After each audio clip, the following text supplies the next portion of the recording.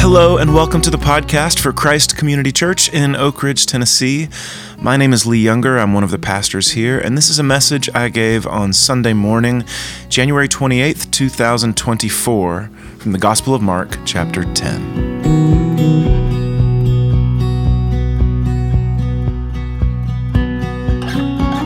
Okay, in the four Gospels, there are 20 times that Jesus says two little words. The words were, "Follow me." And what we've been looking at as we look at these occasions where Jesus said, "Follow me," is what are the stakes of following him? What does it take to do it? And if a person does it, what happens? Or if they don't do it, what happens? So today we're going to look at one of the instances where somebody said no.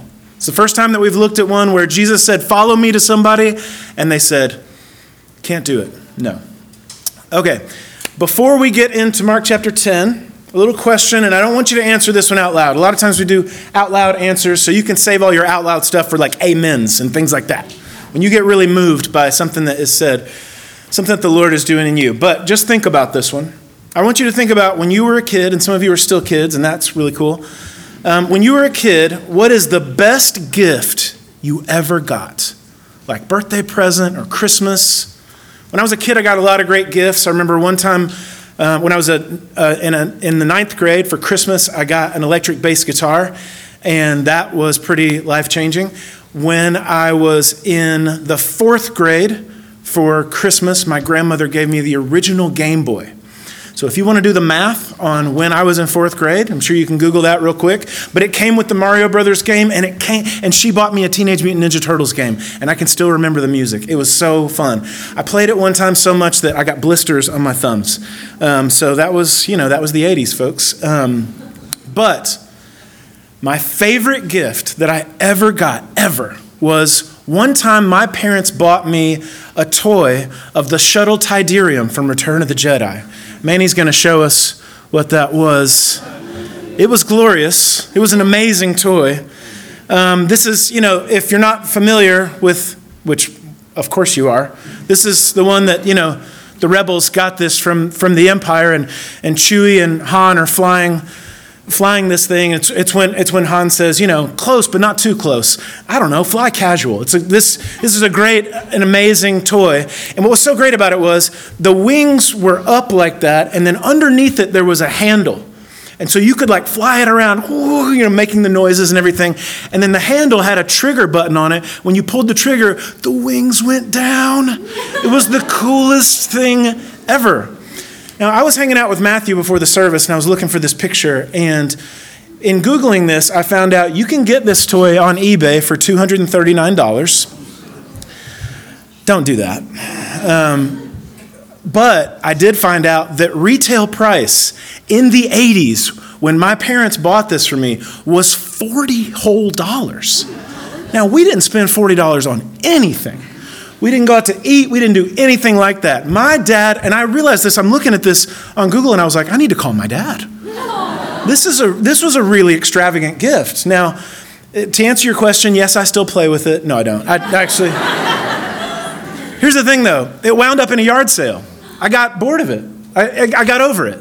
And my guess is that whatever you thought of as your childhood favorite toy that you got as a gift, my guess is that at a certain point you got over it. When you got it, you were like, this is it. My life is complete. I remember opening the box for the Kenner Shuttle Tidarium, and I was like, I'm done. I don't want anything else in all the world. This was before I realized what girls were all about. But but at the time, I was like, that's it. This is all in the world I need.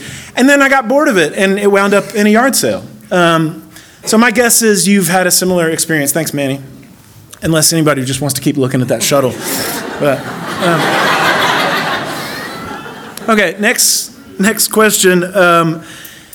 This is another think about it yourself question. If you could have one thing right now, one thing to change everything, the one thing you want more than any other thing, and maybe for some of you that's it's a job I'm applying for.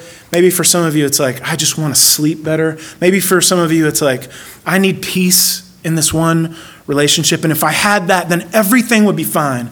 If this loan went through, or if we got this bill paid, or I got that scholarship, or whatever it is, like, what's that one thing that, like, if I could have it, everything would be great? Okay, we're going to get into that whole concept. We're going to start, though, by reading Mark chapter 10. If you have a copy of the scriptures and you want to follow along, we're going to start in verse 17. As Jesus started on his way, a man ran up to him and fell on his knees before him. "Good teacher," he asked, "what must I do to inherit eternal life?" That phrase, eternal life, you could say like he's talking about going to heaven, but really what he's talking about is like life that is full life that is the good life that is like real and total and complete life. And yes, it will last into the ages, but it's not just about like, when I die, I want to go to heaven. He's like, I want a satisfying, full life, and I don't want it to stop. What do I have to do to inherit eternal life? "Why do you call me good?" Jesus answered. "No one is good except God alone. You know the commandments. You shall not murder. You shall not commit adultery. You shall not steal. You shall not give false testimony. You shall not defraud. Honor your father and mother." "Teacher," he declared, "all these I have kept since I was a boy." Jesus looked at him and loved him. "Oh, buddy. One thing you lack," he said. "Go, sell everything you have and give to the poor, and you will have treasure in heaven. Then come, follow me." At this, the man's face fell. He went away sad because he had great wealth.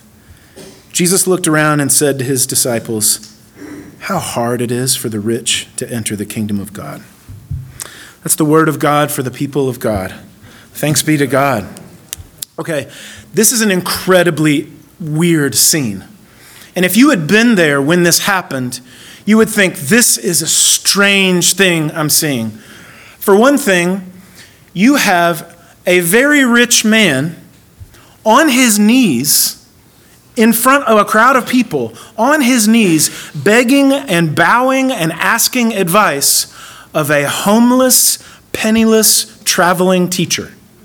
That is super strange.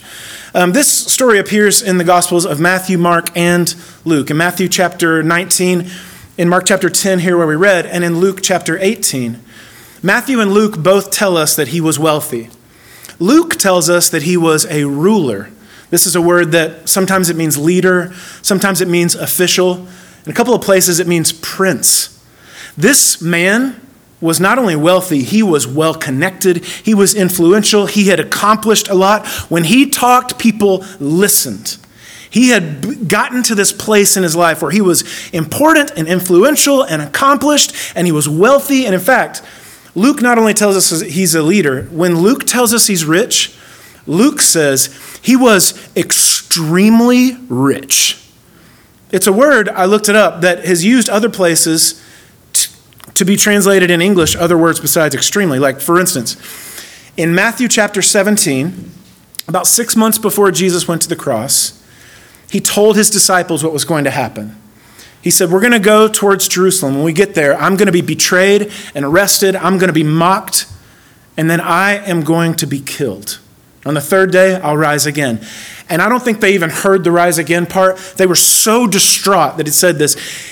Matthew said that they were deeply grieved when he said that. That word deeply that we've translated deeply, that's the exact same word that Luke used when he said he wasn't just rich, he was extremely rich. It's the same word that's used in Matthew chapter 26. When Jesus is at the Last Supper with his disciples and he says, one of you at this table is going to betray me. And it says, again, they were deeply grieved by this. They were like, what? And that word, deeply, it's the same thing. What Luke is telling us is, it's not just that this guy was rich, he was deeply rich. Like, some people have deep pockets. This dude had deeply pockets. Like, he was a wealthy dude. Now, I've known some people in my life who have money, but I was thinking this week, who's like the richest person I've ever actually like talked to or shaken hands with? And I realized it was about 10 or 12 years ago, I don't know the exact year, when at our Young Life banquet, we had then Mayor of Knoxville, Bill Haslam, spoke at it. I spoke at it and Bill spoke at it. And people listened to Bill just a little bit more than me for whatever reason. The clapping was a little bit louder. It's fine. Don't worry about it. But after it was over, we talked and we shook hands. And I was thinking this week, that's the richest dude I've ever shaken hands with. In fact, he's the wealthiest person to ever hold elected office in the history of our republic. Did you know that? Pretty wild. But this dude is, Bill's got some cash. And from all accounts, he's a great dude. Like, I enjoyed meeting him. He was very sweet when I got to know him. Everybody I've ever known that knows him says he's just the kindest dude, loves the Lord. He's an awesome guy and everything. And I just thought, man, what if you were walking through Market Square or down in Centennial Park and you saw Bill Haslam on his knees begging for advice from a homeless guy? I don't think you'd see that.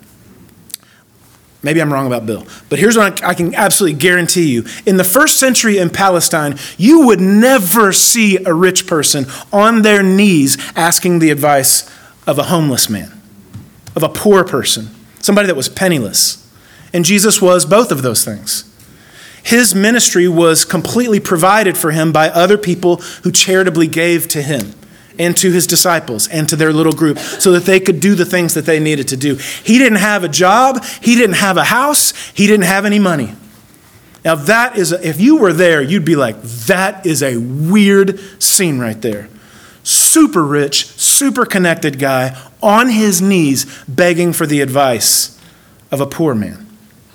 Now there are two things that make this strange scene a little less strange.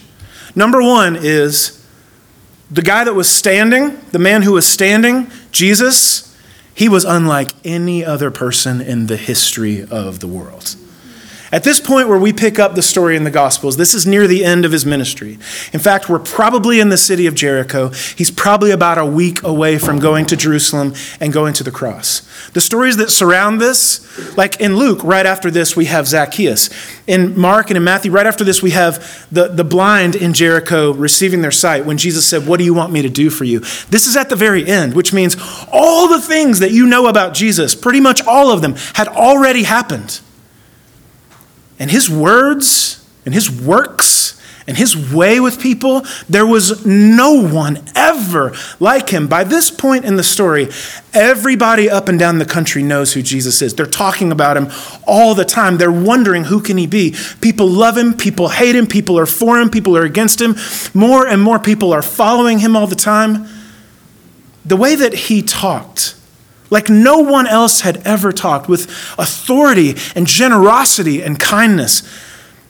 The way that he helped, the way that he healed and delivered people, the way that he gave dignity to people that nobody else even looked at, nobody else even paid attention to, the way that he loved, the way that he included. He was unlike anybody else in the history of the world. So that makes this strange scene a little bit less strange. People are paying attention to Jesus. Everywhere he goes, there's crowds of people hanging on every word. One time, and it's going to be just a few days after this, one time some soldiers were sent to arrest Jesus. Excuse me, that was at the Feast of Booths a little bit earlier. Some soldiers were sent to arrest Jesus, and they went and they heard him, and then they went back to the temple, and the priests and stuff were like, "Where is he?" And they're like, "Oh man, we're just holding the cuffs." It's like, "Yeah, where is he?" It's like, "You don't understand. Nobody talks like this guy. Nobody's ever spoken like him. We just forgot to arrest him, honestly." Like, it was just wild. So that makes the scene a little less strange. The second thing that makes the scene a little less strange is that something incredible had happened to the man who was kneeling on the ground. You have the man who's standing and the man who's kneeling. This incredible thing that happened to the man who was kneeling on the ground is something that doesn't happen to everybody. When it happens, it's a difficult moment. And if you capitalize on it and do something with it, then you are doing great. The amazing thing that had happened to this man was he came to the point where he realized and then admitted that something was missing. That's a big deal. That's a big place to get to in a person's life. I now realize, and furthermore, I now admit that something is missing. Now, this man, previous to this occasion, if anything was missing, He just bought it. If anything was missing, then he just went and achieved it, just made it happen for him. And in all of that buying and all of that achieving and all of that getting, all of that stuff, it wasn't working. It wasn't enough. There was still something missing. Can anybody testify that no matter what you get, there's still something that's just not quite right? This is the place where he had gotten to, and he had heard about Jesus. He had heard about the words and the works and the ways of Jesus, and he's like, I've got to try him. There's never been anybody like him. If even a quarter of the stories are true, I've got to try him. So he goes to talk to Jesus. Jesus had an interesting method with this guy. He started by saying like, well, let's talk about you. Let's talk about the commandments. You know the commandments, don't steal, don't kill, don't commit adultery, honor your father and mother, don't defraud anybody, all those things. They're the relationship side of the Ten Commandments. There's your relationship with God side of the Ten Commandments, then there's your relationship with people side of the Ten Commandments. How are we doing on those? And this man said, all of these I have kept since I was a boy. And that's when Mark tells us Jesus looked at him and loved him. Oh, precious. That's where we in the South would say, bless your heart. My dear friend. What's interesting is Jesus left off the last commandment. He did all those. He left off the coveting one. In the Gospel of Matthew, when you read this story, he added one that's not in the Ten Commandments. He added one that's in the book of Leviticus in chapter 19. So when you read this in Matthew, he's like, the commandments, don't steal, don't kill, don't commit adultery, don't defraud anybody, honor your father and mother. And then he flips over in the Torah to Leviticus 19 and says, love your neighbor the same way you love yourself. Love your neighbor like you love yourself. Love your neighbor exactly like you love yourself. And he's like, all of these, teacher, I have kept since I was a boy. Jesus looks at him and loves him. Bless your heart, precious. And he says, okay, one thing you lack, which that's pretty amazing. You only lack one thing. If I was in this conversation with Jesus, he'd be like, 75 things you lack. Where shall we begin? So one thing you lack, he says, go and sell everything you possess. And then take all that money and give it to poor people. And he's like, wait, hold on. Wait, remember, love your neighbor the same way you love yourself? The way you've loved yourself is you have achieved and you have acquired and you have insulated yourself from the insecurity and the vulnerability of this world by making sure that you have great wealth and possessions, like deep pockets around you, so that this world can't get to you in the way it does other people. Okay, you got neighbors out there, they have nothing. They have nothing. And the insecurity of the world is a dangerous risk to them. Why don't you love your neighbor out there? Why don't you love your poor neighbor the same way you love yourself? The way you loved yourself is insulate. Why don't you insulate them with some of that wealth? And that's when he's like, oh, no. Won't be doing that. It says he went away sad because he had great wealth. Jesus had a two-step process with this man. Step one, you have an obstruction, and it keeps you from the most important thing in life. You have an obstruction. There's something in the way. You need to remove that obstacle, that obstruction, and then, when that's out of the way, then you need to come and follow me. By the way, follow me, when Jesus said the words follow me, what he meant was, I will be the boss. Let's not have any two ways about this. I will be calling shots. I will be calling shots over your life, over your finances, over your attitudes, over everything about you, over your relationships, friendships, sexual relationships, everything, all the areas of your life, the way you do your job, the way you think about your career, all of these things. I want access to every single room, backstage passes to everything, and your job will be to follow me as your boss. That's what follow me means. Here's the deal. If I can't do step one, which is remove the obstruction, the thing I can't get rid of that's keeping me from saying yes to letting Jesus have the keys and call the shots, if I can't do step one, I won't do step two. I won't follow him if there's something in between me and him. Does that make sense? Now, what I firmly and truly believe is this conversation, or something like it, is coming for every human heart. Two-step process. Remove the obstruction, and then follow me. If you find in your life that everything that you've done, it's good some days, it's fine, but then just something's missing. There's just something that's not right, something that's not adding up. There's something that I'm missing to have like real and full life. Okay, there's a two-step process. Remove the obstruction and then follow me. That's the two-step process. Now, your mileage may vary on step one, because maybe Jesus is not asking you to sell all of your possessions and give them to the poor. Maybe you even have a lot of stuff, but you're super generous with it, and you let the Lord call shots on that, and you give to his people and to his work. And if that's so, man alive, that's amazing. If money is not an obstruction for you to following the Lord, that is beautiful stuff. That's fantastic. But my guess is that we all have some obstruction. Am I alone on that? So can I remove the obstruction, and then am I willing to follow him? That's the two-step process.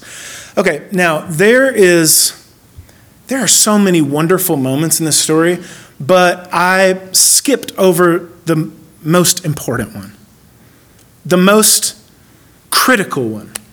The most critical moment of this story is not that a rich dude decided to get down on his knees in front of Jesus. And by the way, Jesus, being who he is and the way he worked in people and the way he talked to people and the way he cared, everybody should be getting down on their knees in front of Jesus. Amen? There's nobody like him. But that's not the most important moment. And it's not the moment where Jesus told a guy to sell everything and give it to the poor. That's not the most important moment. It's not even the most important that he said no and walked away. And it's not even the most important moment that Jesus looked at him and loved him. You mean tell you what it is? Okay. Let us return to Mark chapter 10. Good teacher, he asked, what must I do to inherit eternal life? Why do you call me good? That was it, right there. That's the most critical moment in this whole conversation. No one is good except God alone. Why do you call me good? If he was to answer that question, he'd be like, there's nobody like you. I mean, the dignity that you give people, the generosity that you have, the grace, the kindness, the authority, the power, the miracles, the healing, the deliverance. If anybody's good, you're good. Why do you call me good? You realize nobody's really good except God alone. Jesus is setting this guy up. This is like a trap door that he's got to fall through. No one's good except for God alone. Why do you call me good? Well, I mean, if you're not good, nobody's good. You're amazing. Yes.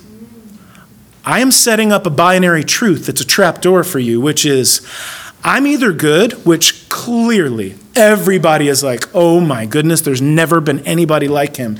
I'm either good or I'm not. If I'm good, you're talking to God, son. You're talking to God. Right here in this conversation, you're face to face with the maker of the world and the one who crafted your heart. I'm the one who knows what you need more than anybody else, more than you do. I'm the one who can fill you in a way that nobody else can and can make meaning out of nothing the way that nobody else can. And nobody has ever loved you like I do. You need to think, the most critical moment in this whole conversation is you need to think deeply about who you're asking for help. Think deeply. For this guy is saying, you're asking God. Now, up to this point, you've been asking your money and your possessions. You know what happens when something's missing and you ask your stuff? Hey, stuff, something's missing. What should I do? You should probably get more stuff. If you get a little more stuff, then maybe that'll fill up that hole inside you that's missing. Hey, has anybody ever gotten more stuff and you still weren't satisfied? Yeah. He had asked his accomplishments and his achievements, his accolades, all of his connections and his influence and his power and relationships and his ability to move the gears of the community. You know what happens when you ask your accomplishments, hey, accomplishments and accolades, something's missing. You know what they'll say to you? Well, no duh, because that person over there has so many more accomplishments than you do. You need to get more, but you'll never get as much as them or as much as her or as much as him. Sometimes people ask their relationships, hey, honey, something's missing. You know what happens? Eventually, your spouse or your friend or somebody in your life will say, I can't give you any more.